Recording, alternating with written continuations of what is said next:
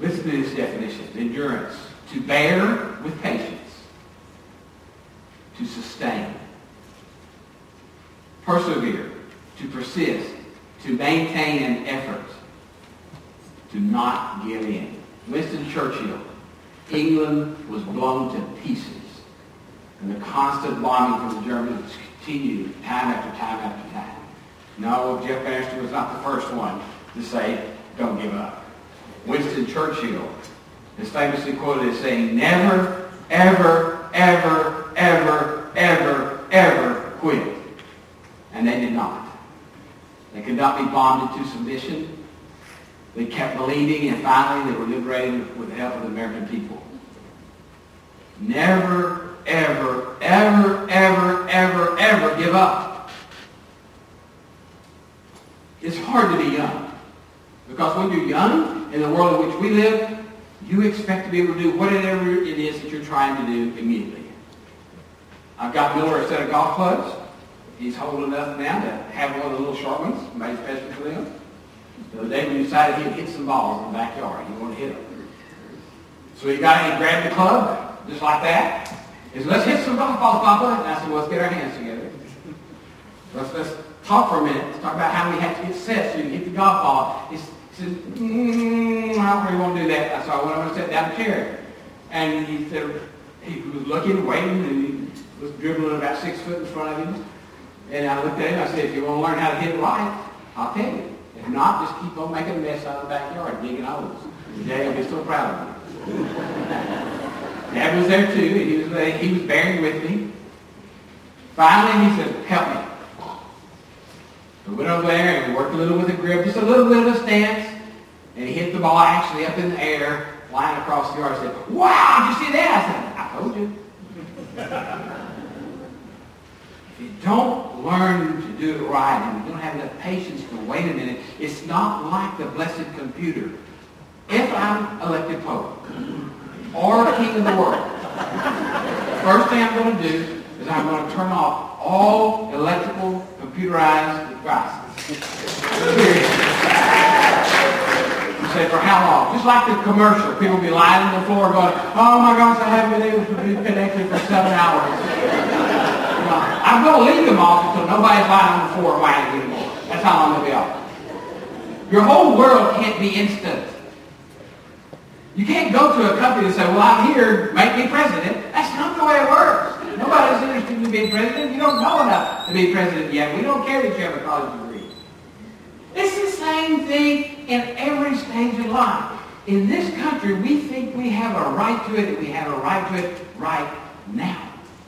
It has made us a very impatient people. And if we're just impatient with a lot of things, I can live with it. But we're not. We're impatient with spiritual things too. We want to be mature in Christ right now without studying the Scriptures, without poring over them, without poring over conversations to the Lord in prayer. We want to be perfect. We want to be ready. We want to make A's and go to college and get through college without any work. We just want to go there and have a good time and then get the great job. But if you don't go to college and learn what is there, if you don't make your mind mature, if you don't learn to work toward a goal, you think everything's going to come to life easy, and then you get out there and a lot of 27-year-olds will go, I have a college degree and I can't get a job. Well, what are you doing to find one? What did you do when you were being trained? How are you presenting yourself in an interview? Who are you working to make connections with that can help you get a better job? It's not easy. It's not meant to be easy. Once Adam and Eve partook of that fruit in the garden, it hadn't been easy since then. And it's not going to be easy tomorrow either. Everything we do as individuals is a challenge. Teachers have to have patience. Every student in your classroom is capable of learning. Some of them have received a lot of help at home. Micah counted to 4 the other day for me. She's not even 3. I don't know how she learned it, but anyway, she did. Probably was studying the computer. Yeah, I know, they do good too. But my point is this. Every kid in that classroom deserves the chance to learn. Some of them don't have parents who never learned, who were never encouraged to learn. They were never helped to learn. It was never made easy enough for them to achieve it, and their minds were poisoned as children with bad thinking because their parents had experienced failure for all their life and their parents before them. You can't teach them in the same way you can teach a child that's had every advantage in the world. You have to be patient. You have to be loving. You have to be understanding. You have to encourage them. I learned something from my wife along that way. We'll get Sally a point for this one. Sally, give us a point. It had to do with schools, and me talking to her one day about what she was doing in Teacher's Lounge. And I don't even remember. It's years ago this conversation came up. She said, I don't really go to Teacher's Lounge. I said, well, why not? Is that where teachers go when they get a break? She said, I don't go there because there's too much negative talking about some of the children in the class. And she said, when a bunch of teachers get together and start talking negatively in small towns where we were at that time, they all hear it. So if little Johnny was a toot in the first grade, the second grade teacher knows little Johnny's coming because there's only 37 kids coming and they're coming next year. And everybody knows little Johnny's a little toot. And you know what? Johnny's daddy was a toot, so therefore Johnny's going to always be a toot. Shame on teachers who get in their head that their kids can't learn. Shame on us when we get into our heads that we can't learn. Shame on us when we get out and give up and give in just because it's easier. You say, well, you're really in a hard-headed mood this morning, aren't you? Therefore, since we have so great a cloud of witnesses surrounding us, let us lay aside every encumbrance. What I've been talking about are encumbrances, attitudes that color the way we look at people, what we think they can do or achieve. Some of the people in the poorest of circumstances have the greatest minds. They've just not had anyone to help them open them up. I believe that. I believe it's true of every youth. We don't give up, we don't give out. So they were a little toot last year. So they've been in trouble for 4 years in school. You're their 5th grade teacher. Encourage and love them out of that attitude. Give them something to hold on to, someone who cares. Put them in a leadership for the first time in their life. Let them erase the chalkboard for goodness sakes. Don't always let little Susie and little Johnny, who have been perfect students, erase the chalkboard. I know you don't use chalkboard, but I'm no man. You get my point. Give them something to do they can be successful at. You say, well, it's not my job to raise them. It's not your job to raise them. That's right. It's your opportunity in Christ's name to raise them. It's your chance to make a difference in a life that will make a difference in other lives in years to come. Don't give up on them.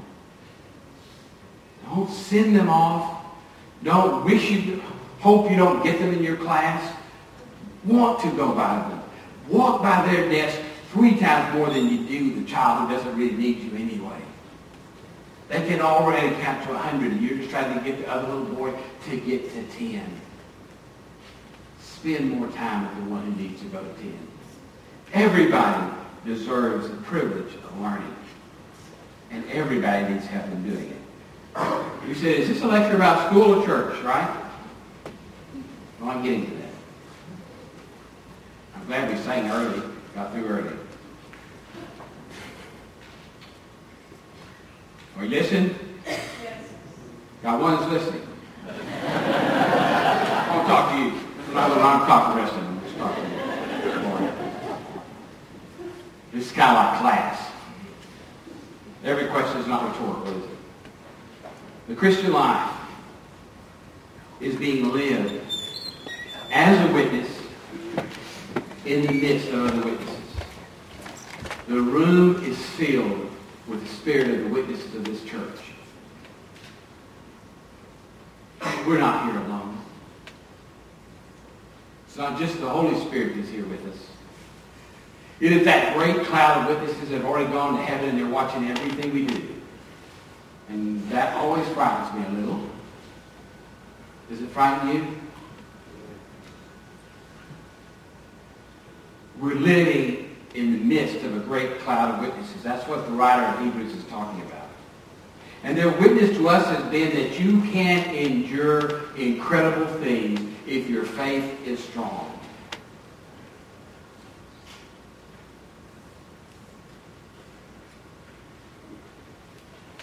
Secondly, lay aside every encumbrance.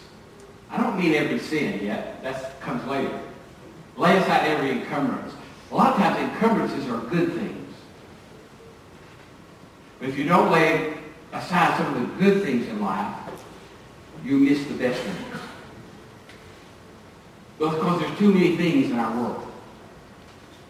How can you be a great gymnast, a great basketball player, a great football player, a great tennis player, a great distance runner, with the limited hours you have in a day? Is that really possible? I know those are decathlon athletes, they get to do it. But they're oftentimes not the best at all 10 things. They're usually the best at one or two of those 10 things. And they have to strive, and I don't know how they do it, to be better in the other 8. The reality is that if we don't lay aside the things that soak up our time and our energy, we don't have any time left for the best of things. And for Christians, that's specific stuff. We have a gospel to share. And if we don't make time and create opportunities to share it with those who don't believe, we just keep getting together like a social club and pat each other on the back for how good we're doing. Sometimes a encumbrance is our comfortability in being amongst other Christians. Sometimes we just refuse to lay aside that which encumbers us and prevents us from becoming who we need to be. We're so prideful we won't learn. We're so stubborn we won't listen to the critique of a brother and sister who's trying to tell us that we need to improve. We get tied up in our own relationship with Christ, and we don't allow the negative words or the learning words that Jesus is trying to pour into our heart so that we can keep growing. We are not meant to ever be stagnant by the circumstances of life. Never, ever give up is an important thing to teach your children. They have to see you parents doing it. They have to see you struggling and overcoming before they get it that everything's not easy. If you make everything easy for them, you are crippling them. Stop it. Don't answer every question when they come to you and say, well, I don't know the answer to this. What's the answer? Don't answer for them. Tell them to go back and read the book again. That's where the answer is. And you teachers, work hard to keep them from doing what we have become professional at in schools these days, I'm told. You say, what is that? What do you think it is? What are schools best at? What are youth best at? What are youth best at that y'all know? Sports. They're good at sports.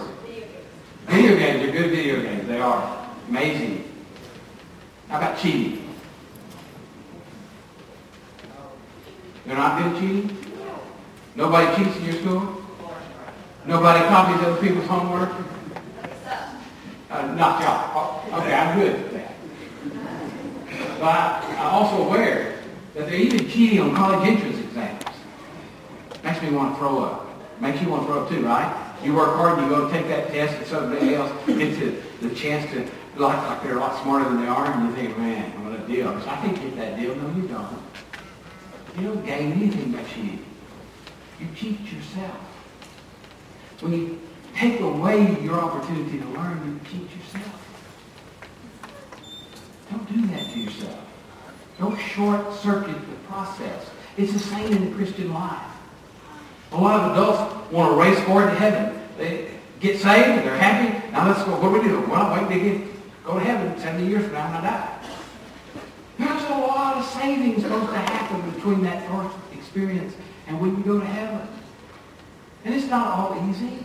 It's not even supposed to be easy. We blew it on the easy lesson in the book of Genesis. Now we have the sin we have to deal with, and that sin, not only are we surrounded by encumbrances, but sin that besets us and keeps us from becoming all that we can be.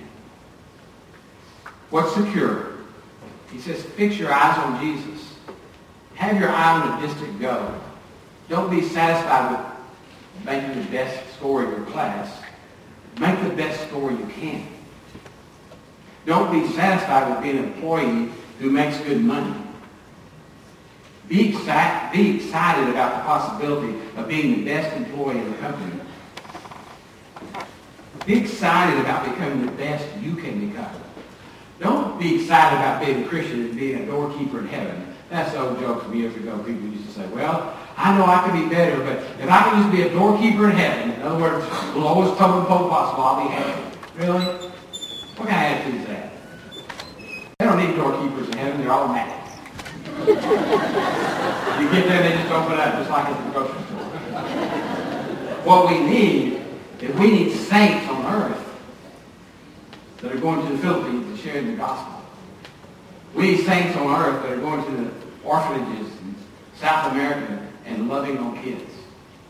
We need saints in America, youth groups in America, that are not happy just being happy together, but are trying to win their friends to come to church with them. We need people in the pews who are not happy with just the people who are there, but who are concerned about the people who don't know Christ all around them. Endurance matters. Endurance is what we have to have. I'm going to close with just one last little story. It's a short one, you already know the story. Several times, some people have said to me, I bet you're glad the bishop sent you here to the church with the troubles we've had lately. Yeah, I am. I am glad the bishop sent me here. Really? Really? So quit asking me if I went that day to Frisco. I've been in Frisco 9 years before I came here. I am ready to finish where we began. I know some of you are getting weary. And you'd like somehow for the race to be over, but it's not over. It's not over. And it won't be over next week or next year or the year after that. You say, when will it be over? I'm going to declare it over on this day. Are you ready? The struggle goes over. And I retire.